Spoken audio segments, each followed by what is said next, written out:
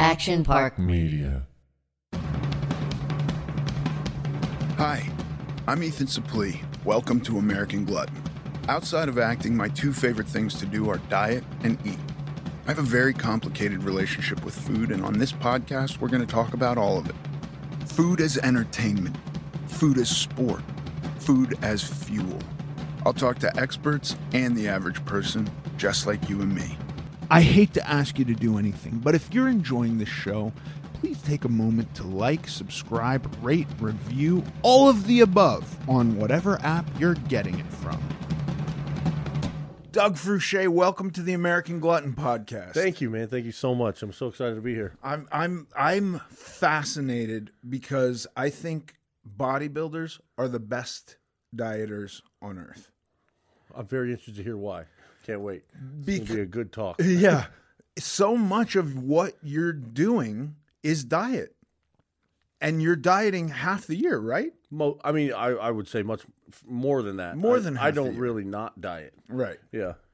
Which is amazing. There's some part of me that always thought before I knew anything about it, like that dude just eats whatever he wants and eats till he's sick and works out and looks amazing and has genetics. And come to find out that is not, it is so you're thinking exact about opposite. Yeah. You're thinking about protein grams and all of this. And then half the time or whatever portion of your life you're cutting also, which is a diet. You're dieting. You're restricting your food intake. Caloric restriction, 100%.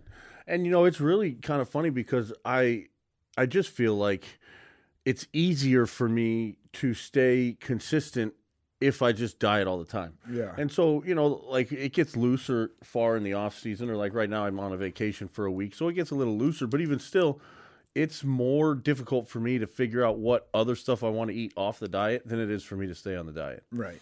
So there's no,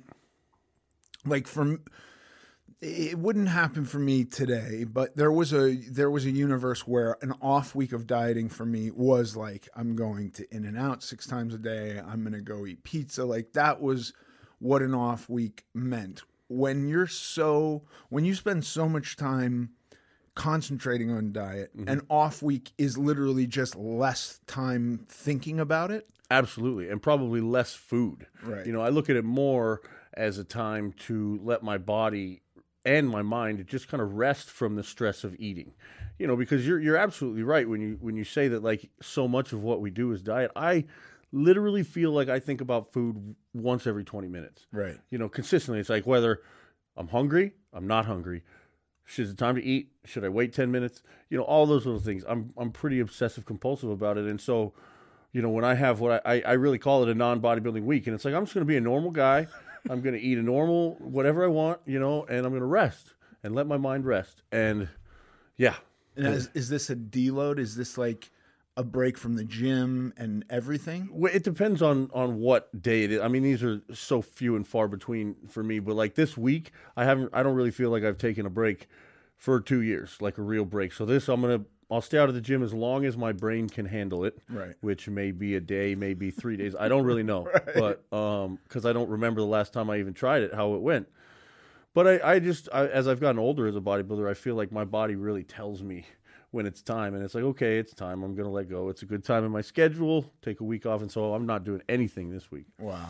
That's amazing. I'm a little nervous. Yeah, right. Like, what are you going to do? Yeah, exactly. Yeah, I find I even on deload weeks, I go to the gym and just do so much less and do it slower and less weight. And like, I actually sometimes go like, I'm going to do 2 sets, half the reps I'd normally do, half the weight I normally do, and like kind of get a kick out of, because there's part of me that's like, if anybody's watching, should I tell them I'm deloading? You know what I mean? Like, because it's Don't worry. a little embarrassing. Yeah.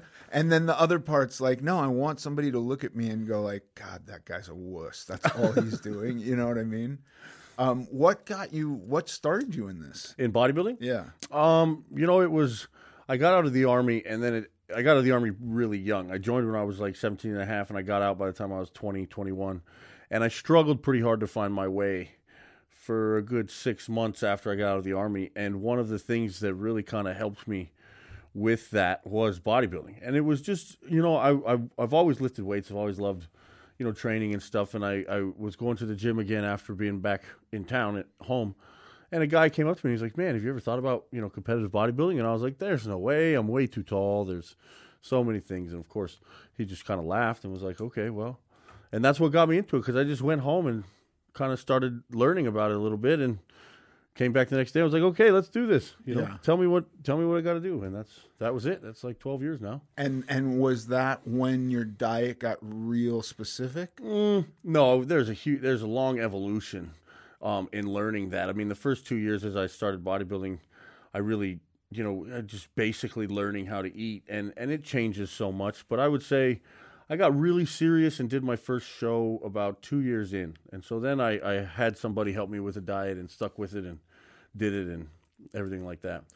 Okay, even that is amazing, because I'm assuming if a guy is coming up to you at the gym and saying, are you interested in bodybuilding, you're in pretty good shape already. Mm-hmm. So to go from being in pretty good shape, setting this tough physical goal, you're still takes you a couple of years to figure out how to eat. I think this is a very good point to hammer and emphasize over and over again, because with me and the majority of people I talk to, where it's so hyper-focused on massive weight loss, there is no point where you're just really done. And if you are, it takes a lot of time. Mm-hmm. Like, anybody can lose 50 pounds.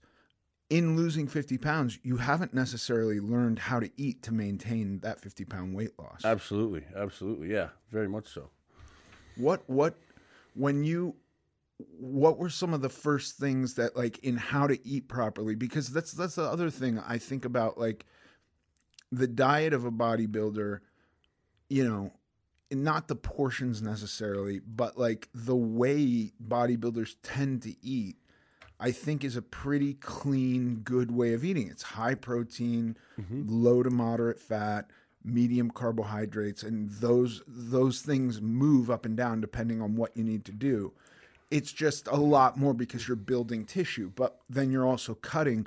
Like, I find that basically the bodybuilder diet to be super easy. I think so. And I have really, that was always one of my main goals when dieting, was how can I make this easy enough so that I can do it effectively, and what things matter and what things don't, as far as, the details and things like that. Because and I tell my clients the same thing. I say, the easiest diet is the one that you're going to follow. It's about figuring out how to fit it into your life. And that's what I really did. And the first 5 or 6 years as a bodybuilder, I worked full time still. So I had to, figure out how to do that while going to work at a normal job and everything like that. But some of the first things I really guess I learned to focus on was protein content always. As a muscle focused guy or a diet, you want to make sure the protein's always adequate. And then you're exactly right. The carbs and fats just kind of move around. Keep the carbs away from the fat, keep the carbs around the workout, keep the fat to slow everything down later on, steady blood sugar stuff. And I am definitely not a bodybuilder that is at the forefront of the technology or education level of the industry. I kind of have my head still in the 90s, which is funny because I had to go backwards considering I learned this in 2010. But but like, okay, I'm sure there's a lot of technological advancements and stuff like that. But like, my assumption is and probably not even the primary source of your calories, but you're hyper concentrating on protein. Like, protein is, if you miss 100 grams of carbs in a day, that's not the end of the world. You might just be flat. You'll be flat, like that, right? Yeah. But you're not sacrificing tissue. If you miss 100 grams of protein, would be something that you might go to bed thinking like, I fucked up. Well, I mean, you're going to be really sore tomorrow if you trained. Right. That's one thing you want to think about. And yeah, I mean, I really try not to focus on, what I fucked up on, because it's just a matter of, even I found, like, if you're on a pretty regimented diet and one day you screw up, it's, you'll just feel it in your training the next day. It's not really going to affect your body composition that much. And the whole point is, okay, don't think about it. Just don't do it tomorrow. Right. Right. Yeah. Stringing Yeah. together more wins and Absolutely. not worrying about the little losses. Yeah. How did you figure out eating while at work? I got kind of, I don't know. Really, what I would do at work, because I've always been kind of a 6 meal guy. I think at this time I was 5 and a shake, right? 5 real meals and a post-workout shake. So those 3 meals in the middle of the day were the ones that I took to work, and then breakfast and dinner and your protein shake, obviously you handle at home. So I would just buy. I think what I did was if I remember correctly, it was 2 pounds. No, it was just a pound of ground turkey a day. A pound of ground turkey. I would cook 3 cups of rice, a pound of ground turkey, and some canned vegetables, and I would put it all together in a pot, and I would put some sort of, I'm from New Mexico, so I really like green chili. I'd do like green chili sauce or salsa or something that was pretty good, and I just literally put it all in one Tupperware. And this is very basic dieting, but I would eat 1/3, 1/3, and 1/3, 10, 12, and 2. Yeah. And that was what I did for the longest time. And then, obviously, it's really not changed, ironically, considering I still eat 3 meals of ground turkey and rice every day. That's kind of funny, as I just said that. That was, 10 years ago. But, yeah, that's how I figured out eating at work. Don't go anywhere. We'll be right back. Yeah. And then, I just really... And that, by the way, not a super complicated meal to make. No, it wasn't. And of course, you'd want to make sure that you're eating the exact same amount of the correct amount of protein with each meal. And it's ideal to pack it in separate containers. I just used the one for some reason, probably because I didn't want to buy the meal prep containers or something. It worked well for me. Yeah. I think this is another important thing that I like to talk about and think about too, because I'm an actor. I have tons of time off. I have lots of days where I'm not working, where I can sit and meal prep and do all that.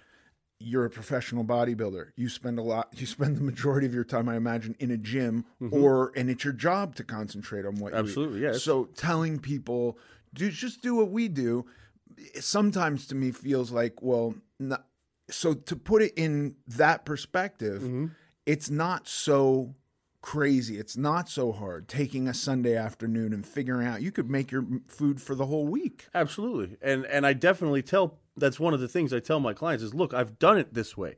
I understand that you have to make some sacrifices. I understand your life is going to change a little bit, but you have to make those regardless. And it's not that much if you really think about it. And you just have to have a little bit of flexibility in your mindset and just give it a try. And that's the other thing is it's all about trial and error. I mean, if one day it doesn't work and I don't know, the fucking Tupperware breaks and you spill your food in the bag and that pisses you off and it screwed up your whole day. Well, tomorrow you'll know to bring better Tupperwares and you'll get it figured out. But, you just roll with the punches. Yeah. And it is like, I agree with you. I feel kind of silly sometimes. I'm like, yeah, well, I pay a personal chef to cook my ground turkey at 15 pounds a piece. I get it, but, and like you said, it's my job, and I look at it that way. That's why I don't mind spending the resources on it to do it that way. Yeah. But it's possible for everybody. It really is. I think so, especially when, there are certainly some things where it's like, see this doctor, the doctor's thousands of dollars. Go on his program. His program's tens of thousands of dollars, and then I go like, yeah, that's ridiculous. That's like not tangible to most people. I agree. I don't need to see a doctor and spend Absolutely. tens of thousands of dollars. I'll go to the cheapest grocery store, buy the leanest meat I can find, which doesn't have to be real expensive. No. Vegetables are not real expensive. Rice is not real expensive. And figure out meals. It doesn't have to cost a huge amount of money, but it does take a little bit of time, a little bit of effort. Yeah. Well, and I think one thing that I always think has to shift, or what separates a bodybuilder from a normal person trying to diet. And one thing that I think makes it really hard for normal people to understand how we do it so consistently without really looking about it is it's like a fundamental difference of what food means. Yeah. And I've always understood, and it was like since I was a kid, I was like, I just knew that food was fuel, and your body is a machine that burns fuel. You have to fuel a machine with the correct amount and type of fuel, right? So, like, I never really developed that relationship with food. Like, oh my God, this tastes so good, I want to eat so much of it. Like, it's like, no. really I'd be more concerned about the exhaust coming out the back end, which literally is how I've always thought about it. Like if I put this shitty fuel in, what's going to happen in here and it's going to go out wrong. Yeah. And I think that's really one fundamental difference that's always helped me. And especially when I figured out what bodybuilding really was, because I was like, okay, well, now I really feel the effect of what fuel I eat because I'm training every day and asking my body to do something every day.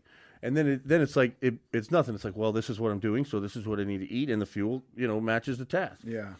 I think this is another super valid point that can require some thought and then some effort into making that thought permanent, or changing it from one of these thoughts that you have to force yourself to think versus that is innate to some degree. Yeah. Where, like, if you've not considered food fuel for your entire life and you're trying to fix some problem with your body that you have that you find to be a problem, and you're going into it and it's like, yeah, it might take a radical shifting of perspectives on what all this stuff is, you know, and then behavior comes with that.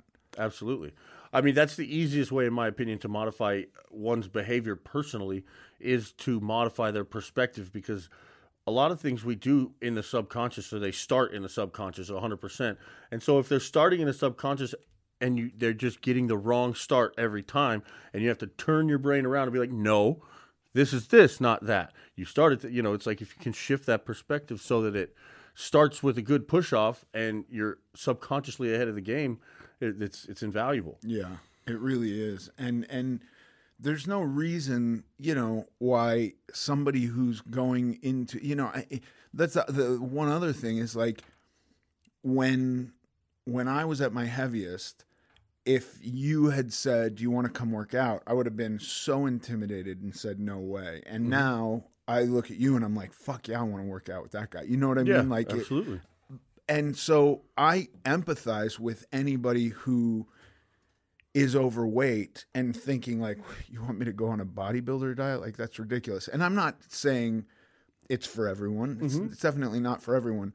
But like, if an obese person considered, I'm going to start building my body in the way that I want my body to look, rather than just being the effect of constantly putting something in that gives me a temporary base release or comfort. This perspective too is also super valid, in my opinion. Like, the obese person who's turning themselves smaller is also building their body. They're absolutely reconstructing it. Absolutely, they are. And I always say that, like, because my job as a personal trainer is just right up there with my bodybuilding career as far as what I do. And I tell people a lot, I say, look, me being a bodybuilder and walking around with this physique should not tell people that I will make you a bodybuilder. Right. What it will tell you is that man has complete control over his physique and the manipulation thereof. What makes you think I can't help you look what you want to look like? Right. If I can do this, I can definitely help you lose the 50 pounds you need to lose. I promise, and it's like, and that's what I want people to see from that, because it's all the same. It's the understanding that we have the control, the only control, and of course there's, genetic things and all that kind of stuff that come into play. But for the most part, it's our control, how we want to look and how we want to feel. And that's kind of what I like to show people is, it's your choice. Totally 100%. The other thing I really like about bodybuilding is hyper focus on fat loss versus weight loss. Because weight loss is so general. It's like, are we dehydrating ourselves? Are we burning up some percentage of lean tissue? Or are we just not target, but like just burning fat. Just burning fat. Yeah. Those are three completely different things. All of them will show a reduction on the scale. Absolutely. And so I have done versions of diets where it's like 500 calories a day for a couple of months, and now I've lost 80 pounds, and I get on the scale and I feel better about myself, and I'm happy because I see a lower number. And then I'm looking in the mirror and I'm like, God, I don't feel strong. Like I was stronger. And there's something understandably about a reduction in strength maybe when you're dieting. Like I also towards the end of a cut start to feel fatigued, but I never feel weak. Yeah. You know what I mean? And so burning through tons of lean tissue from dieting like that for years and winding up, 50 pounds lighter than I am now and feeling like a light breeze would blow me over. That was depressing. Absolutely. I'm sure it was. Yeah. And that's where my feeling that protein has to be so consistent is key, because it keeps your muscle healthy as you lose fat. And I'm sure, you're going to experience some of the fatigue and being tired from a diet if you're in a caloric deficit, no matter what. But we still have to remember that, those 500 calorie diets, you're missing so many of the micronutrients you need for the day and half the protein you probably need, if not more. It's like your body still needs those things to function, Yeah. And it's almost like when you hear about people with wasting conditions, and it's like, that's for me now, when I think about that, I think that's not a diet. That's not even a tactic to weight loss that I want to mess with. You know what I mean? Because absolutely. You get there, once you increase calories at all, you're going to put weight back on, and then even not really understanding how carbohydrates worked years ago, that swing where I'd think I could gain 10 pounds in a night was just so soul crushing to me. And now, I realize, well, I didn't eat 10 pounds of food. There's no possible way I gained 10 pounds. This is water. This is my muscles storing liquid. Like, the scale is definitely not the best place to be as you're trying to watch your body lose weight. Yes, I always tell my clients, all the scale will do is show you when your diet is perfect, how it's working. Yeah. Because all it shows you is change day by day. And so if your diet's consistent and working, then the scale will tell you that. But otherwise, it's so misleading in so many different days, especially for somebody who's started dieting and doesn't have the knowledge they need to have, because every time they see that thing change, they're going to be like, what? And it's like, well, no, like you said, you have too much salt on your meal, you'll have 5 pounds more the next morning, depending on how big of a guy you are. Yeah. And so my wife still, and I probably shouldn't even talk about this, but I will, because she'll never listen to this, but my wife still will like have her period and get on the scale and be bummed out. And I'm like, this happens every month. Yeah. And that you're just retaining water. And like, I don't know biologically or physiologically why that happens, but it seems to happen to her. I don't have a lot of carnal knowledge of other women in their period cycles, but my wife retains water when she gets her period. And every month almost we have the same conversation because it bums her out. And I'm like, you should take this period of days and not go anywhere near the scale, because that's what I always recommend to my female clients. Like, don't even bother. That week sucks. Yeah. It's not a great excuse to go crazy because you're going to gain weight or retain water. So don't do that. Stay away from the scale that week. I would say stay on your diet. Don't go crazy, but don't weigh yourself. Yeah. And try not to look in the mirror that much because you know what you're going to see. Right. Yeah. Yeah. Seriously. It's wild how all this stuff works and the mental complexities that go along with just how we think about it. It's amazing. And so much of that is just affected, how we think of it is just affected by what the world says we should think about it like, and that's it's so crazy. Yeah. Such a personal thing that is so also out in the public, and everybody has an opinion on it. Yeah, and let me ask you this, because I feel the same way. Like I don't like that we had a period of time where utter ultra thin was the norm in advertisement, in media. Like, you had to be rail thin. Then you had girls who were starving themselves and all of this. And now the pendulum swings the other way, and there's fat acceptance. And I personally prefer the idea of self-love and being kind to ourselves. So I don't want anybody to go around in shame and to feel awful about themselves. However, I think this is just another extreme where I go like, are we going to now encourage women to gain weight Do you know what I mean? Like, I think we might be on the cusp of that. I really, I don't really know how I feel about it necessarily. I know that I remember reading back in the day in like the I don't remember what period of time, but in the past, I think like the Victorian era or something, women were like the bigger hips you had, the more breeding capability and stuff like that you had, et cetera, et cetera. And that seemed like a pretty valid reason for that. Like I could see that, especially given the knowledge of the time. I'd be like, okay, that makes sense. Great, got it. You know, like that's a woman to start a family around. You know, I know that that's definitely not that's not the reason now. You know. Yeah. But I don't know. Yeah, I it's just another strange. It's thing very strange to me that the media, or social media, or I don't know what is pushing it, but there is a radical swing in the other direction. I'm curious if there are more women that are wanting to pursue a modeling career or not, because I mean, as far as every model I've ever met sounds like they have a pretty miserable life. Yeah. But so it's like, I don't know why anybody would really want to go for that. Yeah. But I don't know. Yeah.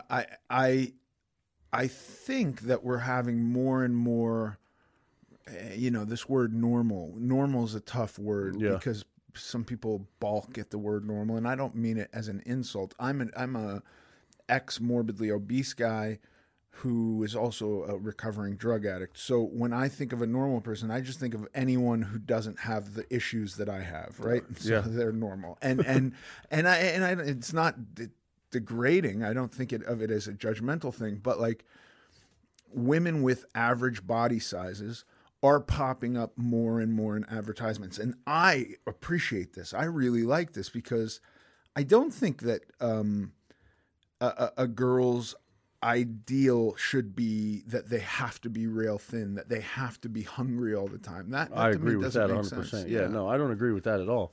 And I do like that. I think that hopefully what it might do is encourage talent seekers and the talent agents and the casting agents and people that are casting people to look at other attributes rather than the body size at all. And I think that would be a great thing. Yeah. I think that would promote better art and better print ads and stuff like that. But no, I don't think anybody should feel like, I mean, but it's still available. It's still here. Like the female bikini girls that compete in along with bodybuilding, they want those girls so skinny, and it's like, well, why? Yeah. No, it's not good for them. Yeah. Not at all.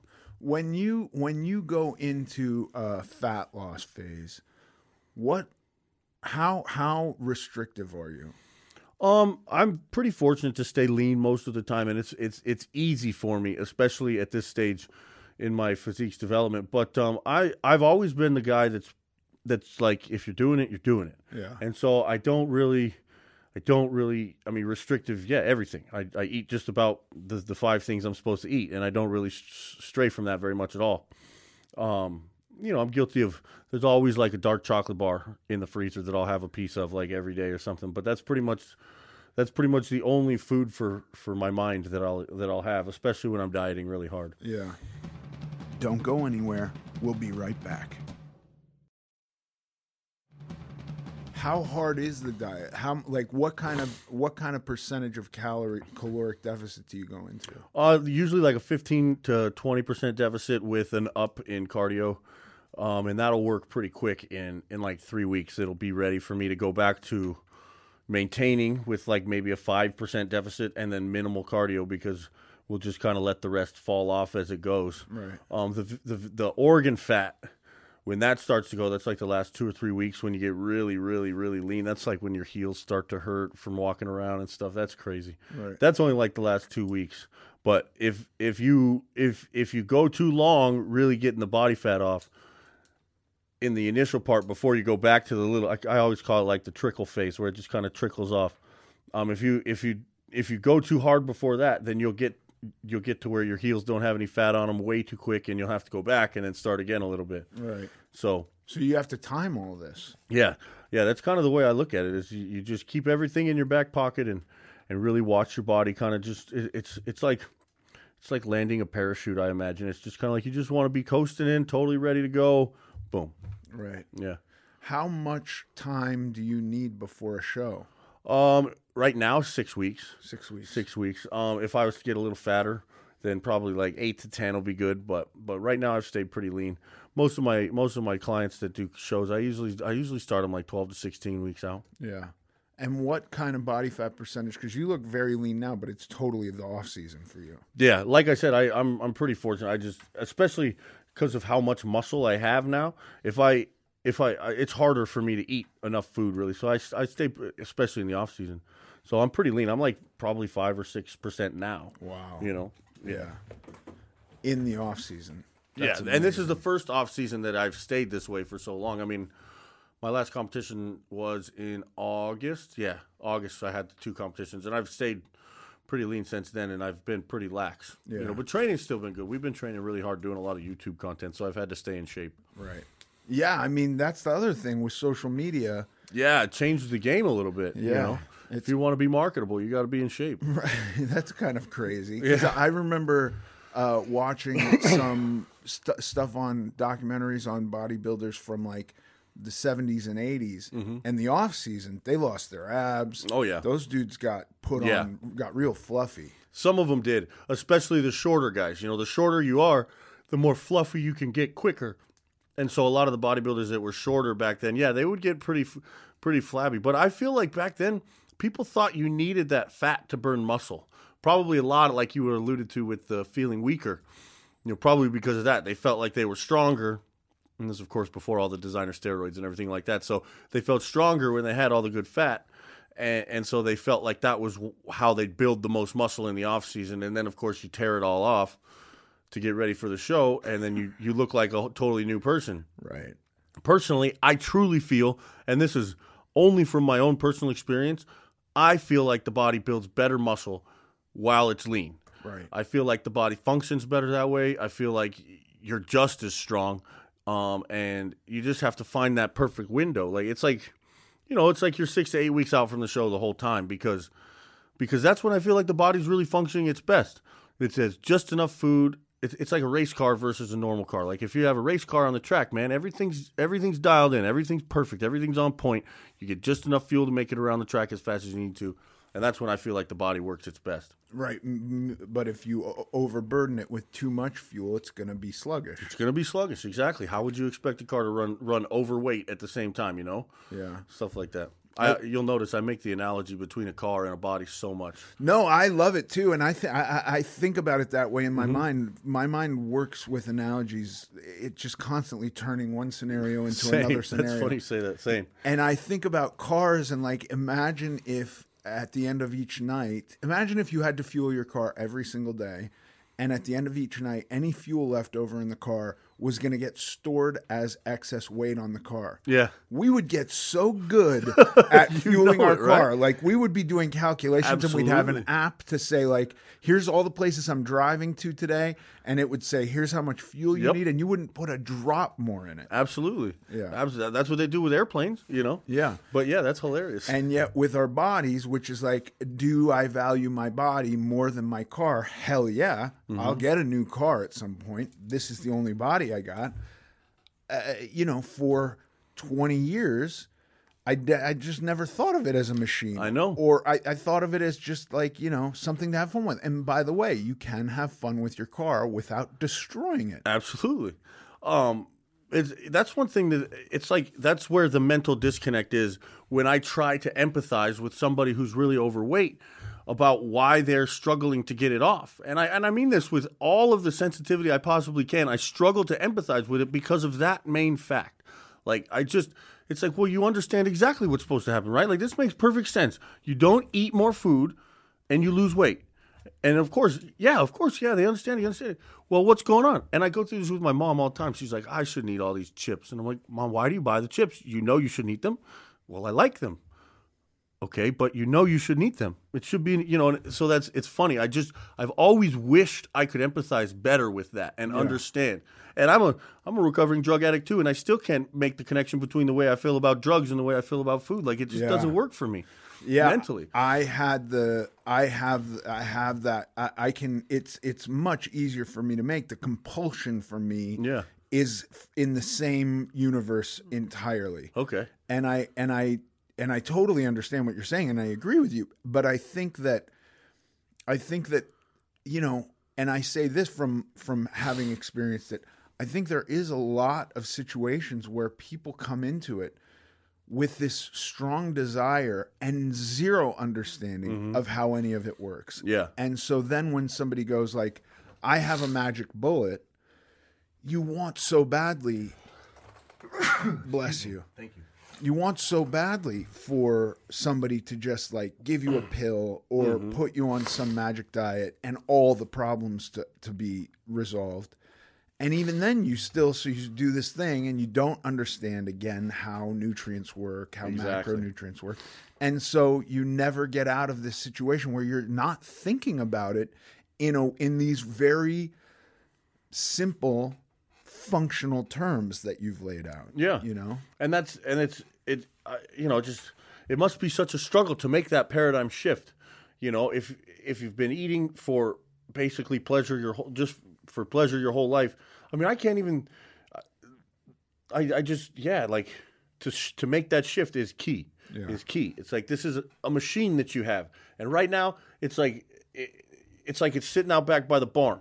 Like your machine is sitting out back by the barn. It's a mess. There's weeds all over. It's like, we got to get it back. Here we go. Let's get it started. Yeah. Get it rolling. Yeah. I mean, I wish there was a book, like, Orwell's Animal Farm is really